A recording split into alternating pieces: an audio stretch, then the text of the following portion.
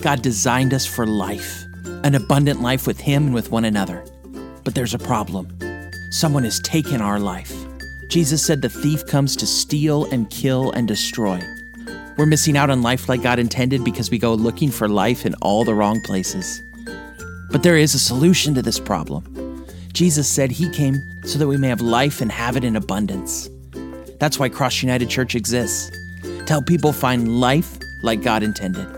We believe life like God intended happens when three things are united in our lives. When we're brought to God in wholehearted worship through the cross of Jesus Christ, when we're brought together in authentic community, when we're deployed on the joyful mission that God has for us in the world, we experience fullness of life. Life like God intended, united in wholehearted worship, authentic community, and joyful mission is why Cross United Church exists.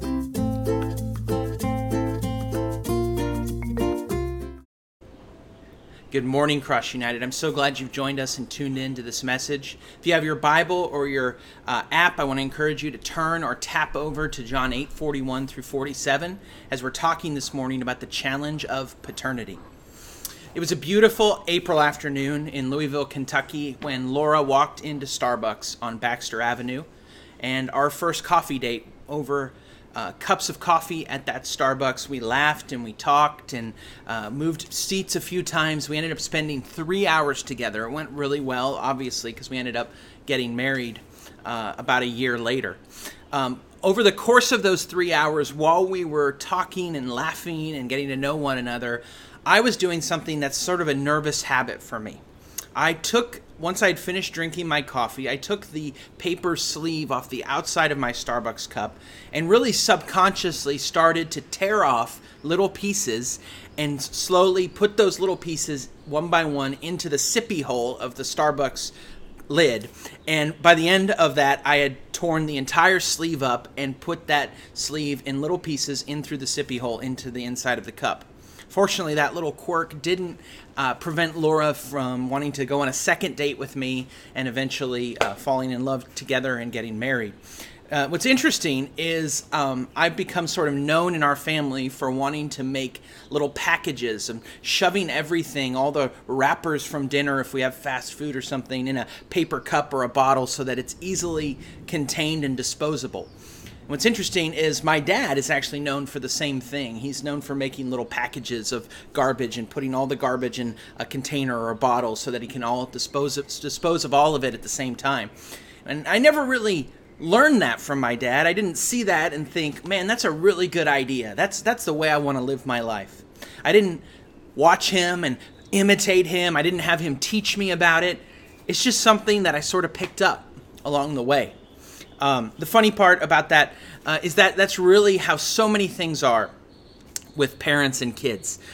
Kids resemble their parents. Now, obviously, biological kids resemble their parents physically many times, but even more importantly, biological or adopted kids, they resemble their parents in terms of patterns of beliefs and behavior.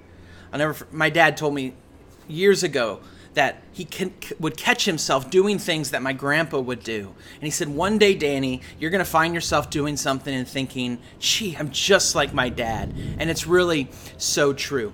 That's what it means to be a parent and a child in many ways, is to resemble this pattern of beliefs or behavior or physical characteristics.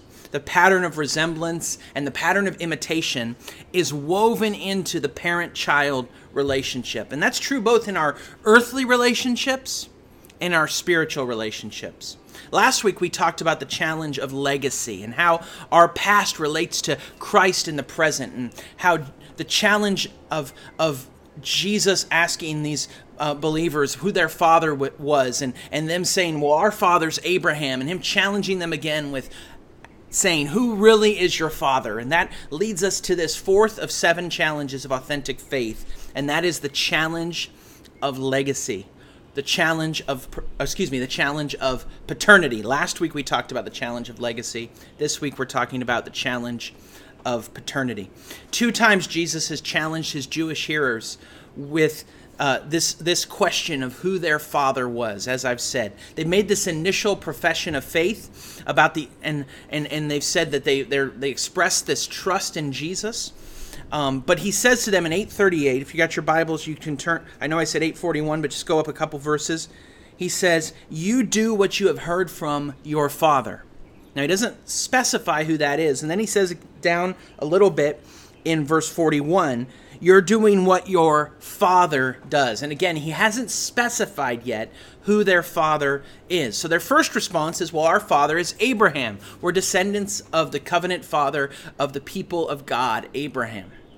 And Jesus deconstructs that claim. Now they're going to say, look at John 8:41, "We weren't born of sexual immorality," alluding to Jesus's questionable past where his mom had him before she and Joseph were married. And we know why that happened, but they were charging him there with being born of sexual immorality. And they say instead, "We have one Father, God." So as they're going to claim that they are children of God himself. And here we find ourselves presented with a challenge that Jesus is presenting to them as well. This challenge of paternity. As these hearers were claiming both to be covenant children of Abraham and children of God the Father himself. And as we look at the way Jesus responds to these folks, we're going to be presented with a two-part way to evaluate our own claims of paternity. The paternity challenge with God and people isn't a challenge of whether God is a legitimate father, but whether we're legitimate children. And in Jesus' explanation to these hearers in John 8:42 through 47, we're going to see Jesus give us two questions to evaluate our legitimacy as children of God. These are the questions. First, do you love the Father's Son? Second, do you listen to the Father's word? The genetic marker, or the family resemblance, or the DNA test of God's fatherhood isn't a physical characteristic, but it's a pattern of life, of loving the Son and listening to the Son, of loving Jesus and listening to Jesus. So the first question is this: do you love the Father's Son? Look there with me at John 8:42. Jesus said to them, "If God were your Father, you would love me, because I came from God and I'm here. For I didn't come on my own, but he sent me." Do you love Jesus? Do you have a stirring affection for him? You know, the first and great commandment in the Old Testament is Deuteronomy 6:5. Love the Lord your God with all your heart, with all your soul, with all your mind, with all your strength. The Hebrew word there for love is ahav. And it's used a number of times throughout the Bible. It's used for the way that Abraham loved his son Isaac, the way Isaac loved his wife Rebekah, the way Isaac loved Esau, but Rebekah loved Jacob, the way Jacob loved Rachel more than Leah, the way Yahweh loved and chose Abraham, Isaac, and Jacob and his people Israel. We see here that ahav love is a love of choosing and favoring. It's a discriminatory love. It's saying, you're my favorite, you're my choice, you're my number one. It's a primacy love, a prioritizing love. It's saying, I would choose you over and over again, first and foremost, every time, for all time. It's saying, you're my one and you're my only, my favorite, my beloved. I long for you and I love you. This is the type of love that God has for his people. And it's the type of love that God wants us to have for him. This is what God wants from you. Simply you. God wants you. He wants your heart. He wants your love. He wants your affection. And from that affection will flow action, will flow obedience. It's about what we feel, and it's also about how we live. And if you're a child of God, you will love God. You will love God because you will be brought into his own eternal love for his Son. This is the reason Jesus gives for the way why children of God the Father love God the Father. And that's because they love God the Son. Eternal. God the Son incarnate. I came from God, he says in John 8:42. This refers to the eternal generation of the Son and the triune life of God. I am here refers to the Father sending the Son in the world to become a human being. The mission of the Son reveals the life of God in the Trinity. The Father sent the Son. And the life of God is this eternally vital, vibrant life of giving and receiving of love between the Father, Son, and Holy Spirit. The Father sends the Son because the Son was eternally born of the Father. And here's the upshot. If you claim to love God, if you claim to love the Father, you have to love the Son. You have to love Jesus if you claim to love God. And only the Holy Spirit can bring these affections into our heart. Thomas Aquinas, the great theologian of the Middle Ages, said that John here places the sign of becoming a child of God in one's interior affections. For we become children of God by sharing in the Holy Spirit. Romans 8:15 says, "For you did not receive a spirit of slavery to fall back into fear. Instead, you received the spirit of adoption, by whom we cry out, Abba, Father." Now, the Holy Spirit is the cause of our loving God, Aquinas says, because Romans 5:5 says, God's love has been poured out into your hearts through the Holy Spirit who was given to us. Therefore, he concludes, the special sign of being a child of God is love. Are you a legitimate child of God? Well, you'll know if you love God's Son, if you love Jesus, if you long for him. And I have good news for you. Jesus is even better than you realize. He's always surprising us with his kindness and his care, his power and his provision. And you know, he's longing for you. He loves you. He's with you and he's for you. He gave his life because of love for you. The Father loves you enough to send the Son. The Son loves you enough to be sent and to go to the cross. And the Spirit loves you enough to come and to dwell in you and to minister the presence and the power of God to you. So ask God to help you see his love for you. And what that will do is it will stir up your love for him. That's the only way you'll possibly be able to respond, is in love for him. Do you love the Father's Son? Here's the second question. And this is verses 43 through 47. Do you love the Father's Son is the first question. The second question, do you listen to the Father's word? Do you listen to the Father's word? Why don't you understand what I say? Because you cannot listen to my word. You are of your father, the devil, and you want to carry out your father's desires. He was a murderer from the beginning and does not stand in the truth, because there is no truth in him. When he tells a lie, he speaks from his own nature, because he's a liar and the father of lies. Yet because I tell the truth, you do not believe me. Who among you can convict me of sin? If I'm telling the truth, why don't you believe me?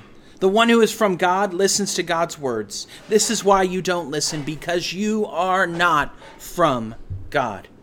Here we see that lack of spiritual understanding is a problem with spiritual hearing.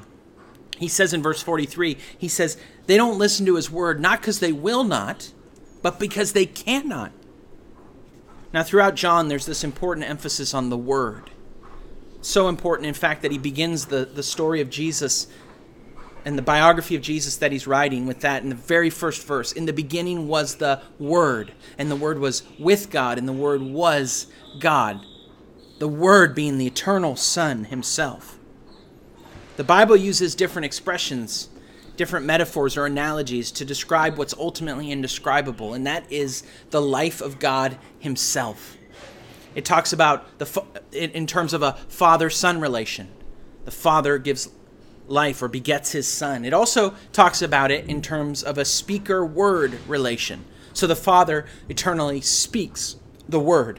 Now, these are not like father-son relations in human life or like speaking in the way we speak a word, but they are a faint, these things give us a faint understanding of what it means for the Trinity to be the Trinity. And here we see that the Bible uses this analogy of the Father speaking the Word, and that because the Son is also the Word, someone who listens to God will listen to the Son because the Son is the Word. A true child of the Father will listen to the Word who John 1:14 says was made flesh and tabernacled or lived or dwelled among us. But these hearers, they're spiritually deaf. They're not passing this challenge of paternity. Here we see the second principle in verses 44. Spiritual deafness follows the pattern of satanic devilishness. He says, "You're of your father, the devil, and you carry out your father's desires. He was a murderer from the beginning and does not stand in the truth because there is no truth in him. When he tells a lie, he speaks from his own nature because he is a liar and the father of lies." Here, Jesus finally says, after alluding to it 2 times, who their father truly is. It isn't Abraham. It isn't God. It's the devil. It's Satan. They're children of the devil. Now, not literally, but figuratively. They imitate the devil because they want the same thing the devil wants. Their desires, their loves, and their longings are corrupted and misdirected and perverted just like Satan's were. They're children of the one who Jesus says in John 10:10 comes to the thief who comes to steal, to kill, and to destroy. Now, our church exists to mobilize people and the people of God to fight the enemy of God, so that people who don't yet know God can find the life that God has designed them to live. Because the enemy is trying to steal and to kill and destroy, but people are being called by God into life. And the aim of the enemy is always the same. It's always murder. It's always death, spiritual death. And his weapon is the same. The weapon is deception. When it says he was a murderer from the beginning, it's referring to the way Satan entered into the garden as a serpent, and he lied to Adam and Eve, and he tempted them, and he lured them away from God and God's word, and then killed them, murdered them spiritually. He killed them by deceiving them. He works the same way today. What's really interesting is that this is actually a corrupt and perverted imitation of the life of God and the relation of the Father and the Son. When it says he's the father of lies, it's a corrupt and disgusting imitation of the Father, as Augustine said, who begot his Son, who's called the truth, John 14:6.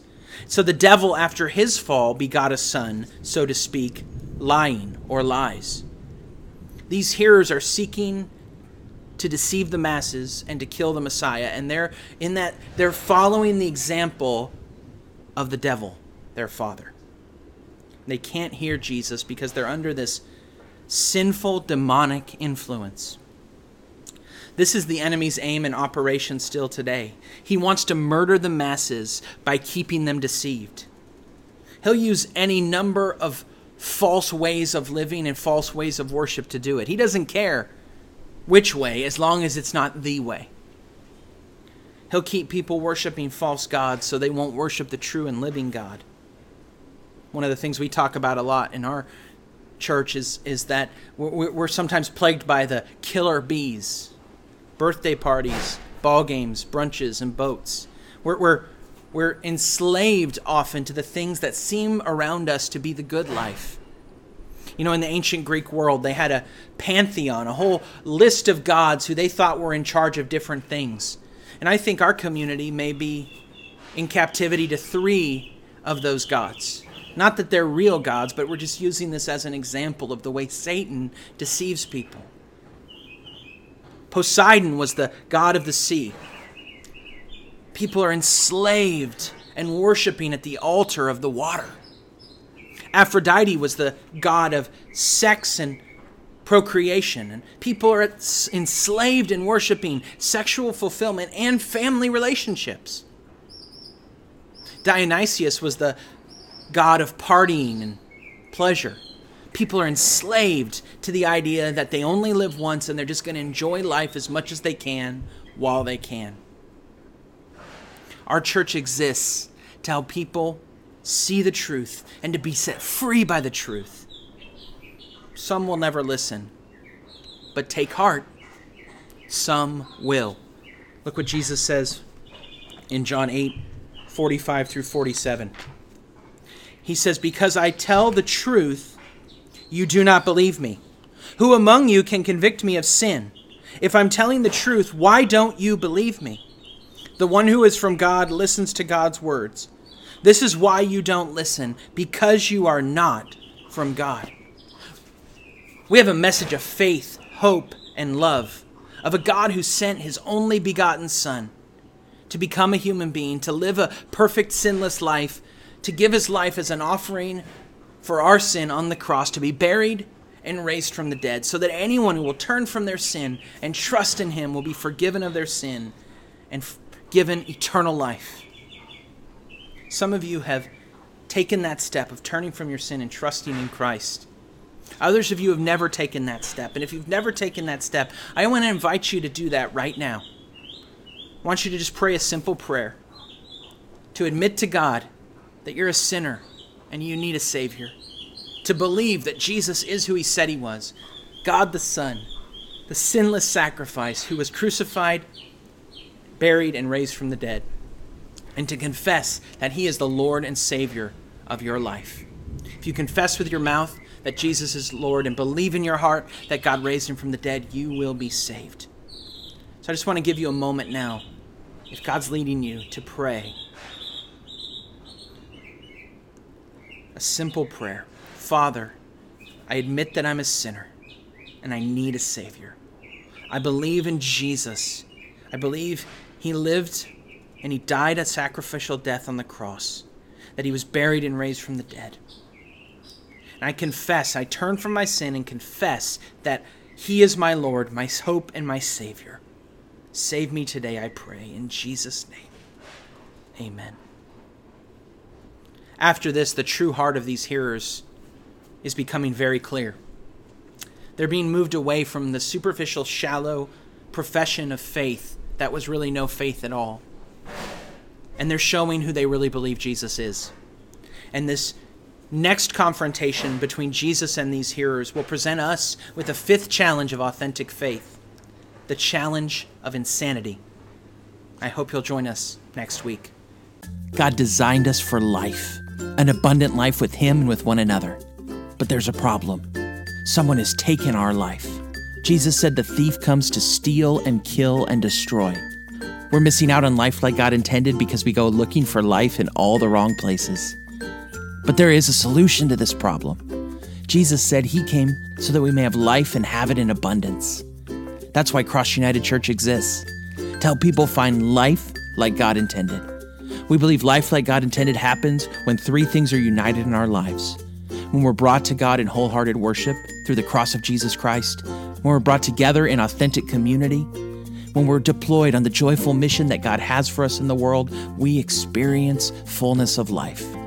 Life like God intended, united in wholehearted worship, authentic community, and joyful mission is why Cross United Church exists.